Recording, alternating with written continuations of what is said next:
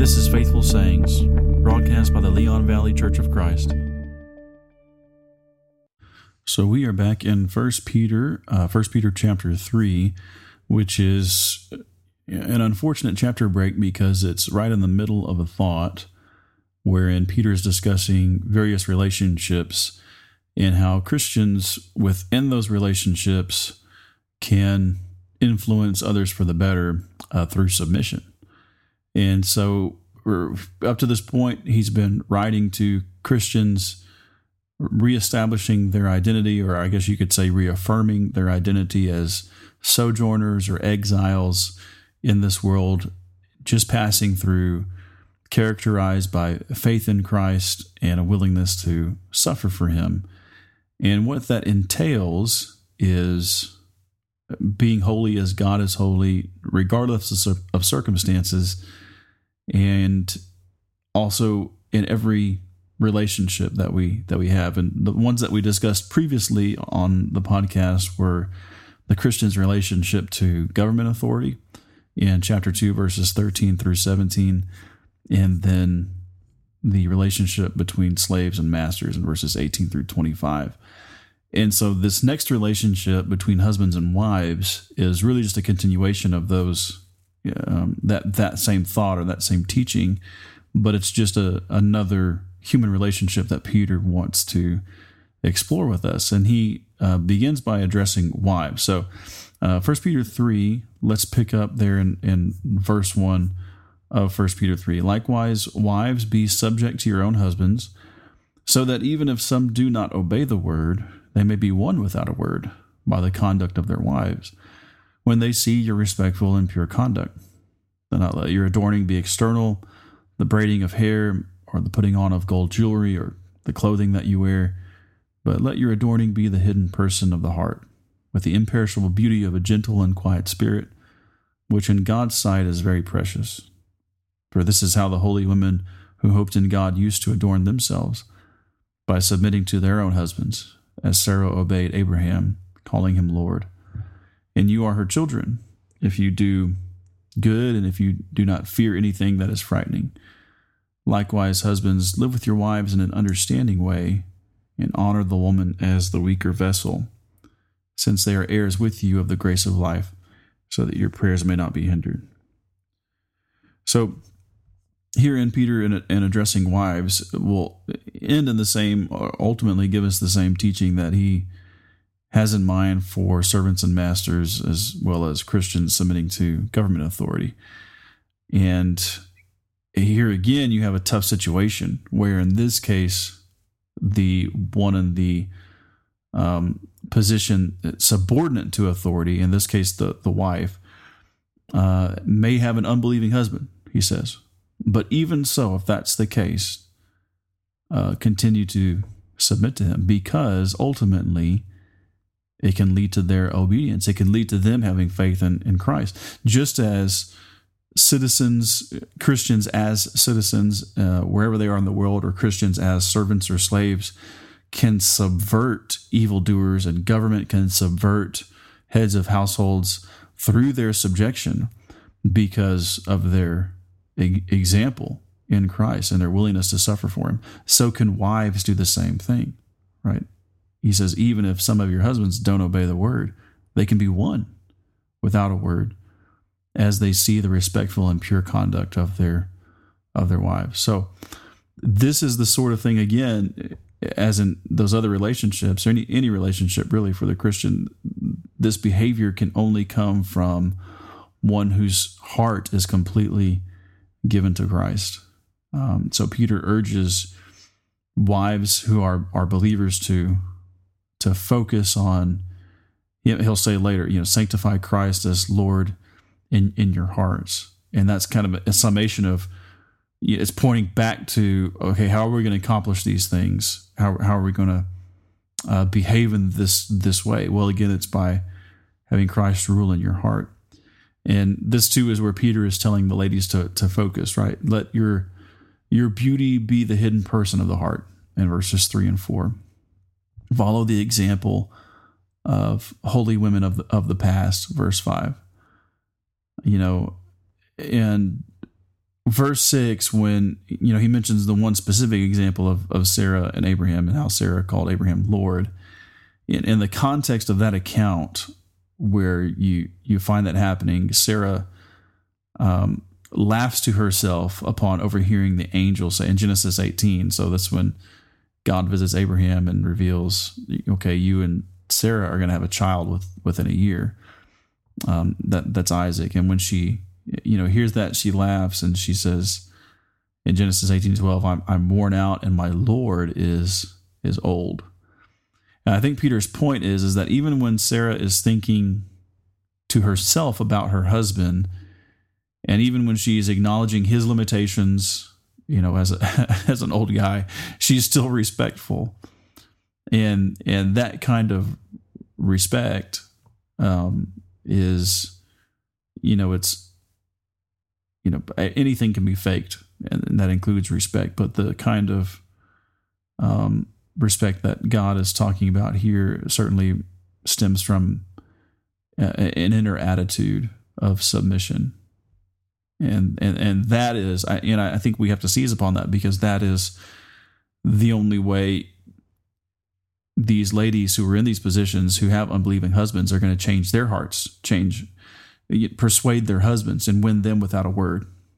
And I think that's what makes it critical, obviously, not only for the believing wife, but in her own soul, but to have the kind of influence Peter is talking about, she has to be sincere in her own heart.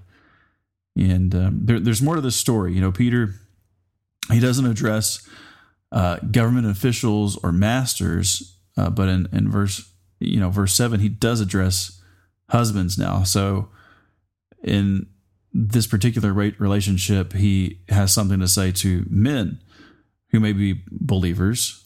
Maybe if the roles are reversed, maybe they don't have believing wives. And that too is a difficult situation.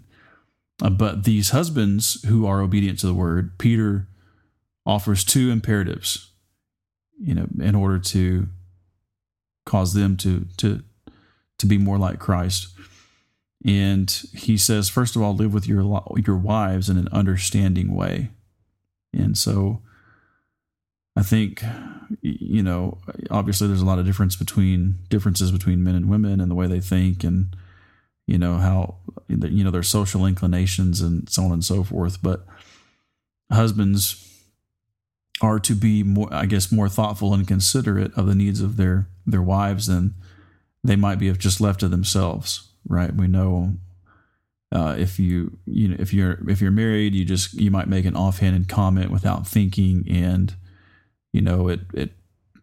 it is offensive to your wife or hurts her feelings, or and you not even intending to, but it can spiral into this, into a huge argument easily if we get puffed up with pride and say, you shouldn't be upset about that. And I think this is, one scenario wherein Peter's counsel is a safeguard, because he's calling us to be considerate of their needs and be considerate of their feelings, even if you don't think their feelings are valid or they don't have a right to feel a certain way. It doesn't change the fact that they do feel that way, and it's real to them. And so we should be careful with them and protect them, not just physically, obviously, but protect them emotionally as well, and be nurturing in that way, cherishing them in that way. They are to do this. Husbands are called to do this, he says, showing honor. It's a way to show honor to the woman as the weaker vessel.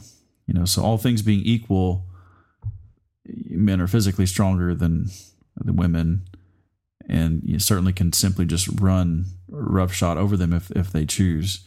Much of the world has gone crazy and just forgotten that very basic point within creation, and so you have men just dominating and hurting women in sports now, and people just kind of shrug at that and be like, and it's not a big deal. But the Bible obviously notes the distinction, and that's by design. God wants the men who serve him, his design for men was to be, again, the protector and to cherish the wives that they have. And so Peter says, treat them with respect is the New International Translation of that. So to encourage husbands, Peter's also giving us two reasons to follow through, right? He says, first of all, they're heirs with you. You have to look at them in this way, that they share an inheritance with you of the grace of life.